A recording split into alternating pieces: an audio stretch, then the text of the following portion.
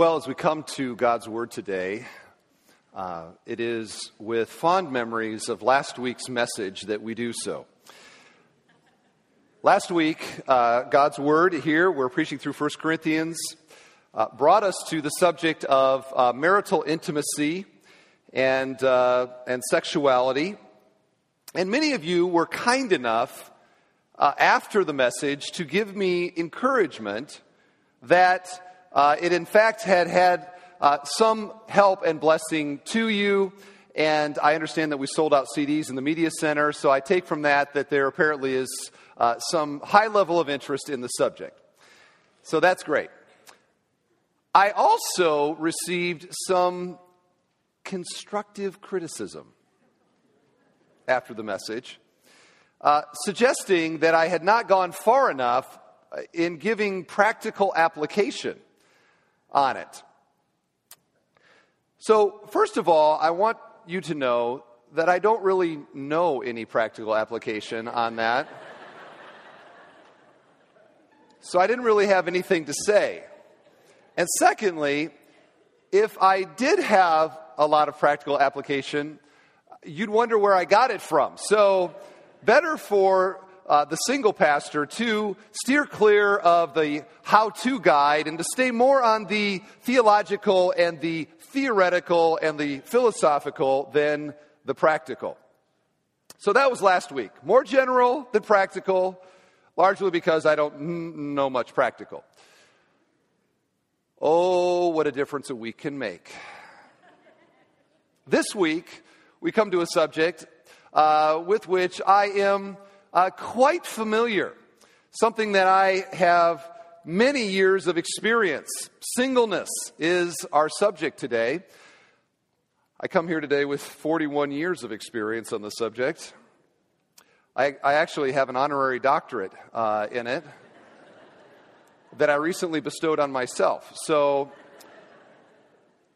wouldn't want to say that I'm necessarily the expert, but might at least have some basis for what I'm saying here today out of my own experience. And there's no question that the church, and by that I mean capital C church, the church broadly, is in need of a better understanding and a better appreciation of what the Bible has to say about a massive demographic in any church. You know, nearly half of the American population is single. Okay? Almost half.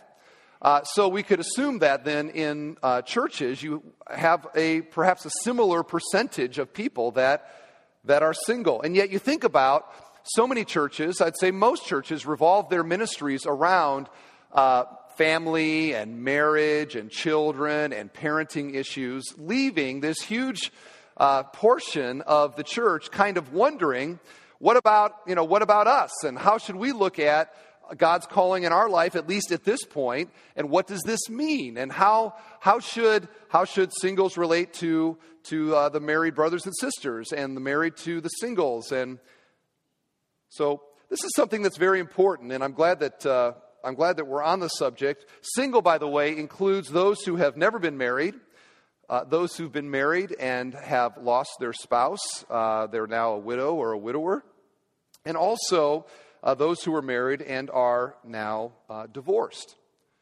This is a big group. This is a big group in our church.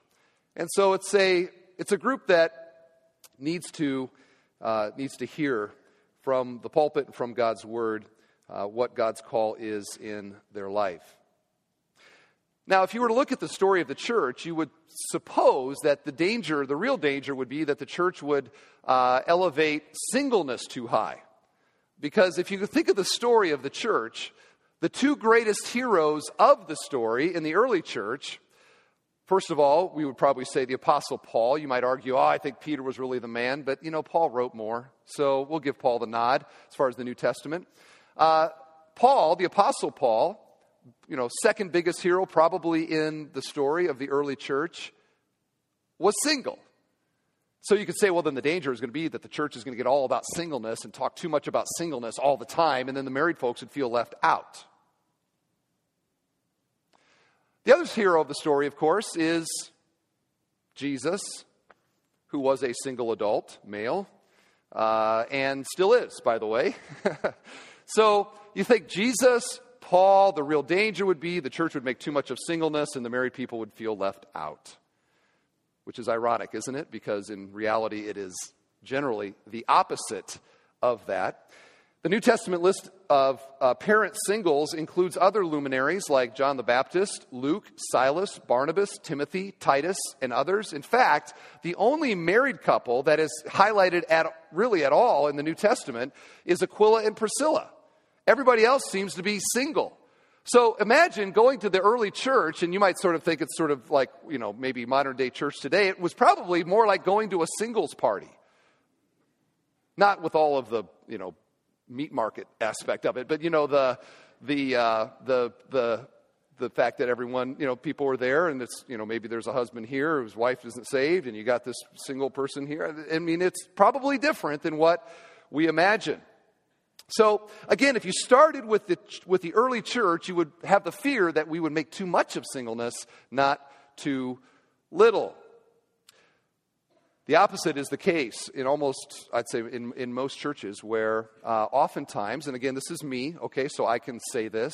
I'm going to say things today that if a married pastor ever said them, singles would bludgeon him behind the church. So I can get away with it though because I am one of them. I'd be bludgeoning myself. So we don't want that. What was I saying? I lost my train of thought on that point. I imagined getting beaten up and I lost my train of thought here. I know what I was going to say. One of the things that I've always thought is a really great side effect of my being single, senior pastor of the church being single, is that if there was a church in America where singles should feel welcome and accepted, it would be this one. Because if you weren't welcome and accepted as a single, then they would never have me be the pastor here. And I am, at least through today. So this is a place that if you are single, welcome. This is a place where you are on equal footing and ought to be. And after today's message, I hope with a particular honor and respect that the Bible calls for us to have. It seems to me, though, in the church that this is not the attitude, and many people in the church view singleness as a disease that needs to be cured. I know this personally because oftentimes when I am meeting people and introduced to people, they don't necessarily know that I'm single. And I can write the script for this. It's happened over and over and over again. I will meet somebody and I'll say, "Oh, is this your children?" And, "Oh, yeah, so good to meet you," and all of this. And then they'll look at me and they'll say, do you have any children? And my response to that is, no, I thought I would get a wife first. And they're like, and here's what happens. From this point on, here's what happens. It's something like this. Oh.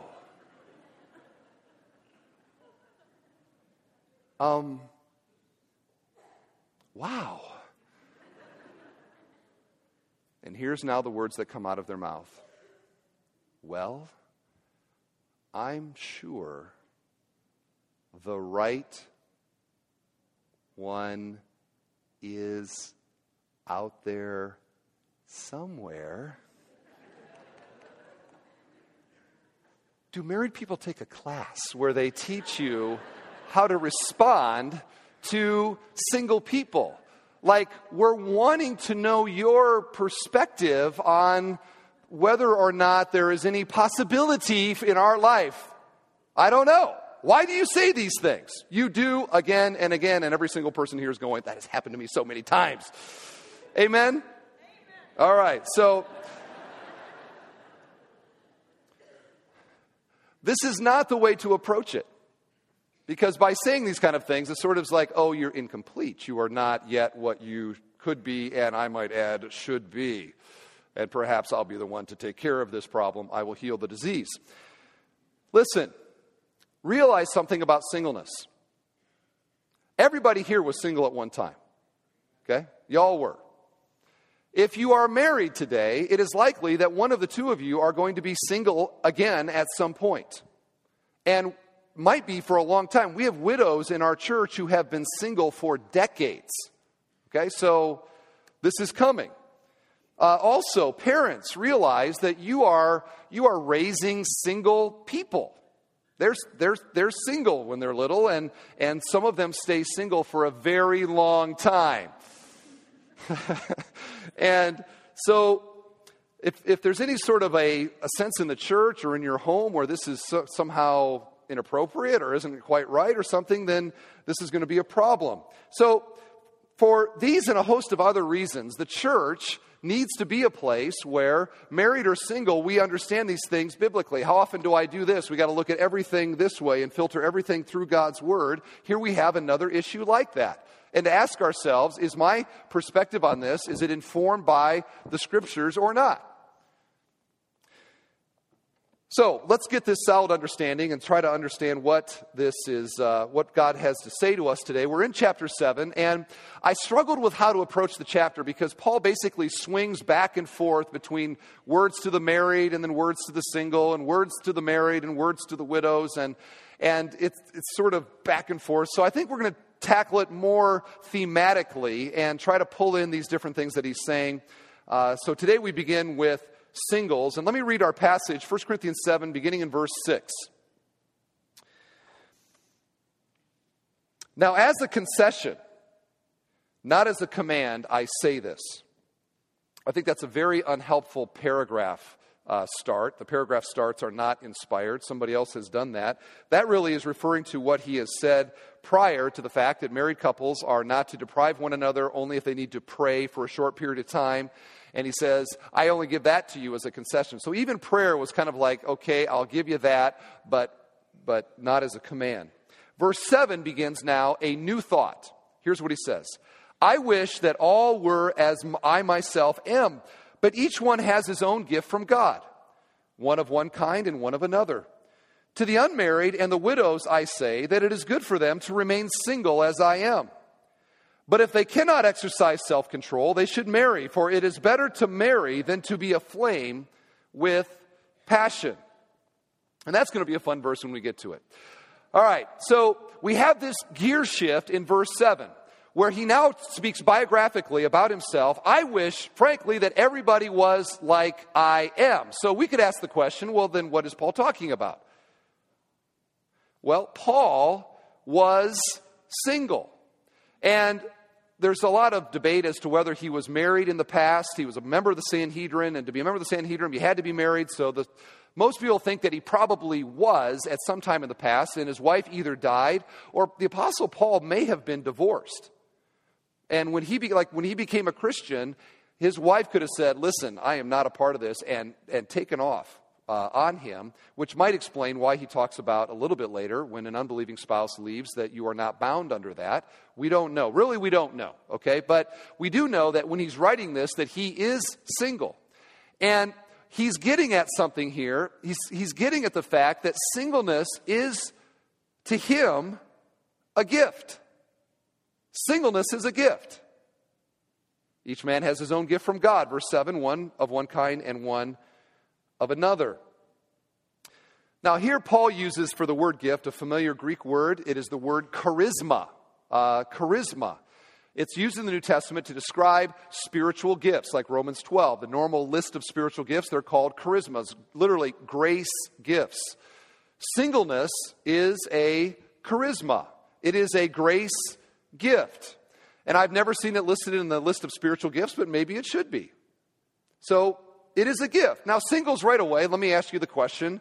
Do you look at singleness as a gift or not? The Bible calls it that. Now, he gets a little bit further in this when he says that each has his own gift from God, one of one kind and one of another. So what gift is single? Okay, but what gift, what is he getting at there? Is it merely the fact that you are not married? It is a gift to be not married. Some married people would say that, okay? But is that what Paul is saying? No.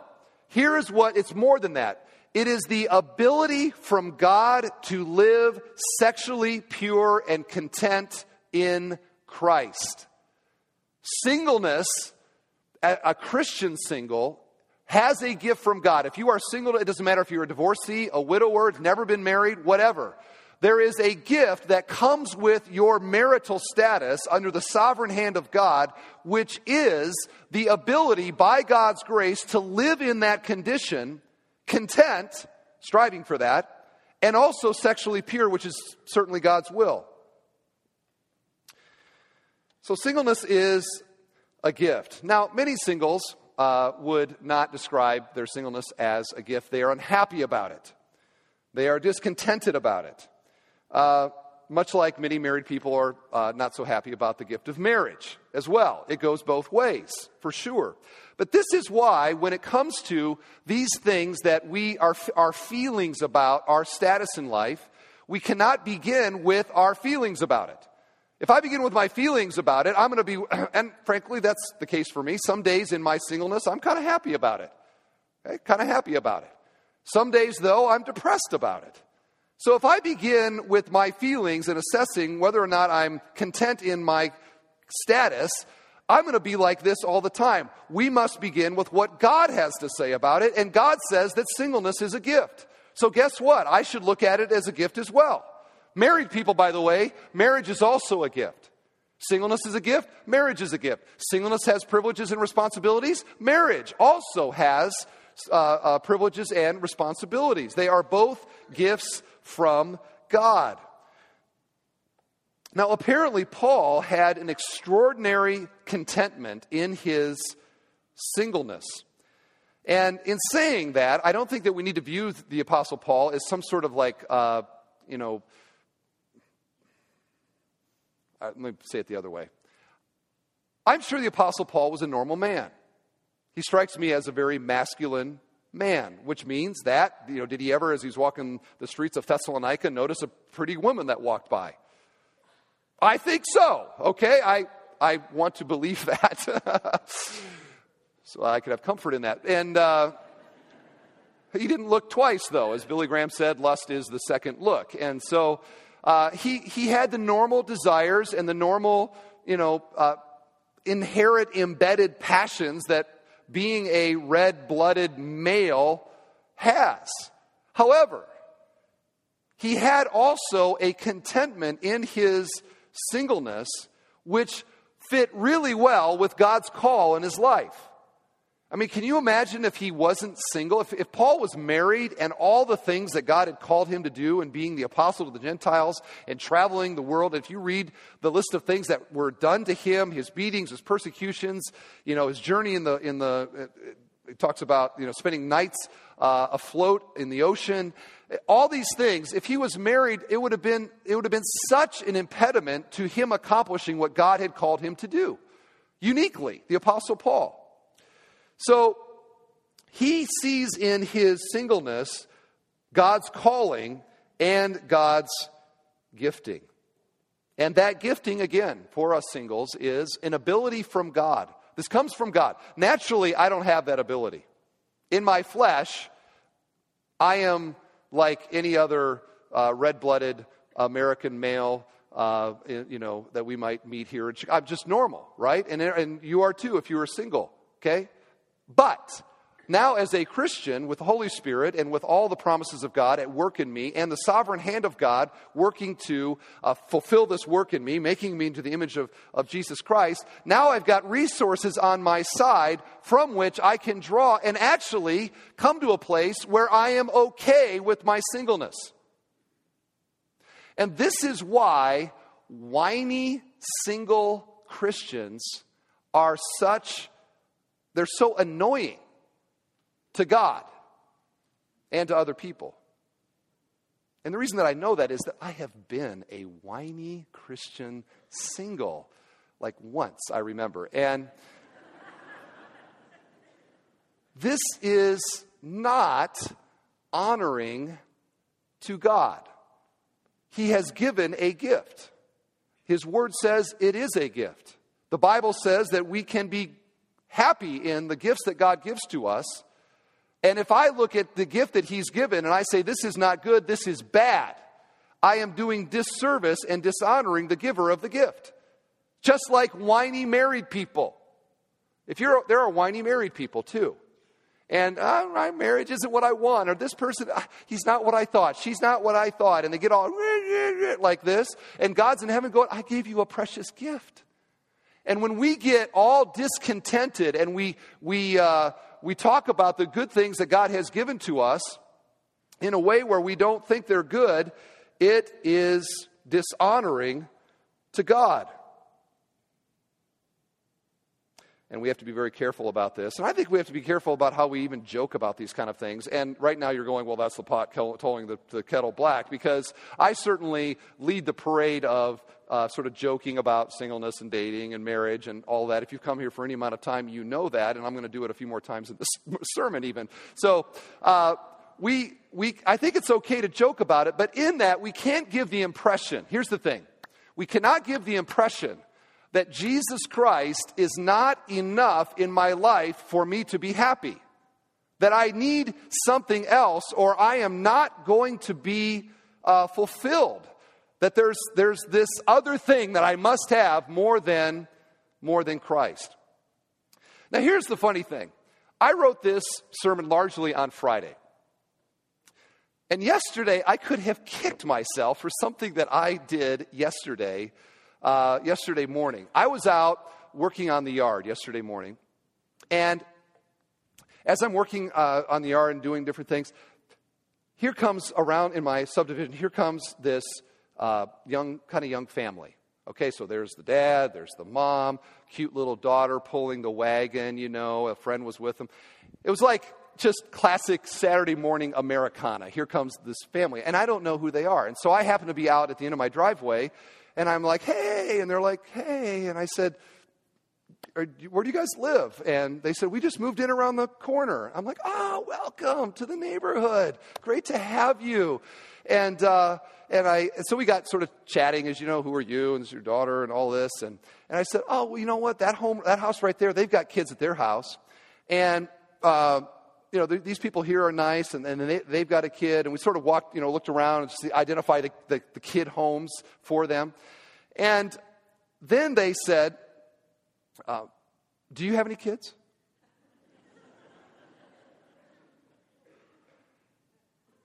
And I said, no, I am single, but looking.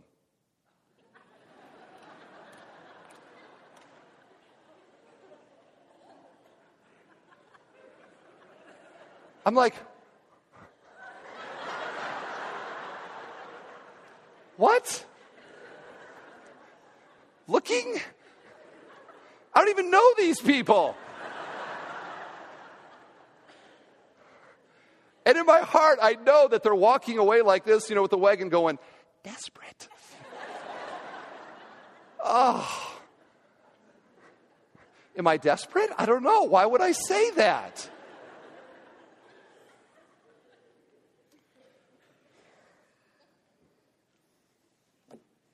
Why define myself by my marital status? Right away, hi, I'm looking. It doesn't matter that much. Why? Well, I do not know why I said that. And the sad thing now is they walk away. They don't know me. They could be visiting today. I don't know. But they don't know me. And I may never have the chance to go to them and say, I'm not desperate. I'm not desperate. I live for Jesus. That's what matters. I'm not going to be able to say that to them. Now they have this impression. And this is the kind of thing that